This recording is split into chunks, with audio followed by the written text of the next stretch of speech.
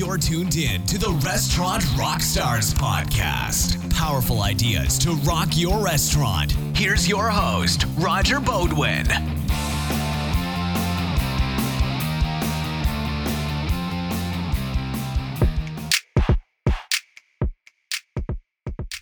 You know, Rockstars, I've always believed that the three most important attributes of any successful restaurant are food, service, and ambiance.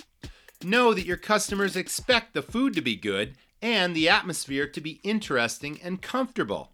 But I believe that service is the most important detail in your restaurant.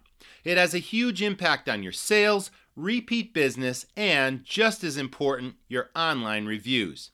So, I'm too often surprised by the service provided in some restaurants I visit, no matter where I happen to be traveling. It does happen. Today's episode is a dining experience I had once that may seem too crazy to believe, but in all honesty, and unfortunately for that restaurant, it is a true story. Give a listen, and as food for thought, don't let this happen in your restaurant. It was Saturday night, and the place looked busy, so I thought it must be a good restaurant. I walked in, and there was an obstacle course to get to the host counter. People were all waiting for tables. I asked how long it would be for a party of 4. About an hour, the host said, before walking away without taking our name. We decided to get a drink at the bar, so we fought our way through the crowd. The bartender saw me but kept pouring drinks. After 5 minutes, I had to flag him down and say, "Can we get some drinks here?" He finally came over. "What do you have for wines by the glass?" I asked. "We don't pour much wine. I'm not sure. There's a drink list over there." I had to walk over to get the wine list, and when I returned to the bar, the bartender had moved on to someone else. I had to get his attention again. After finally getting drinks, we waited and waited for our table. I noticed a party of 4 who came in after us were seated first. I complained to the hostess, and she said, "Did you come in before them? Oh, sorry." We waited far longer than an hour, and I asked the hostess when we would be seated. "Can't seat you yet. Don't have any tables." I looked into the dining room and saw 4 open tables, all uncleared with no busser in sight. Finally, we were brought to a dirty table, covered with water that someone had spilled, and there was ketchup on the floor next to the table. A manager walked by carrying a tray of food, and I asked if someone could clean our table. "We'll get to it," she said. Our server came over and said, "What can I get you to drink?" She brought menus, put them down, and left. She came back and said, "Ready to order?" There was a specials board on the wall, but we couldn't read it, so we asked her. "They're on the board over there." I ordered the chicken, and my friends ordered burgers.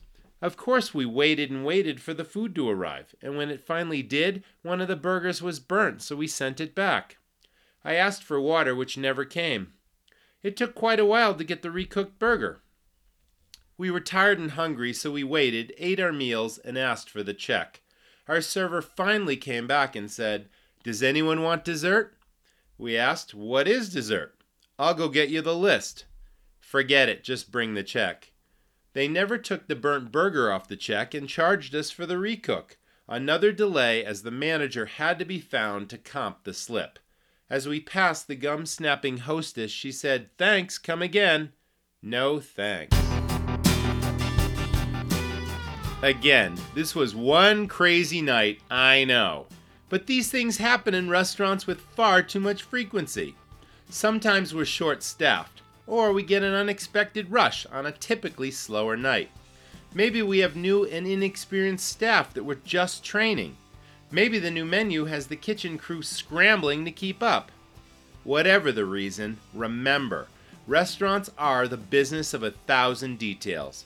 It's also all about entertainment and consistency.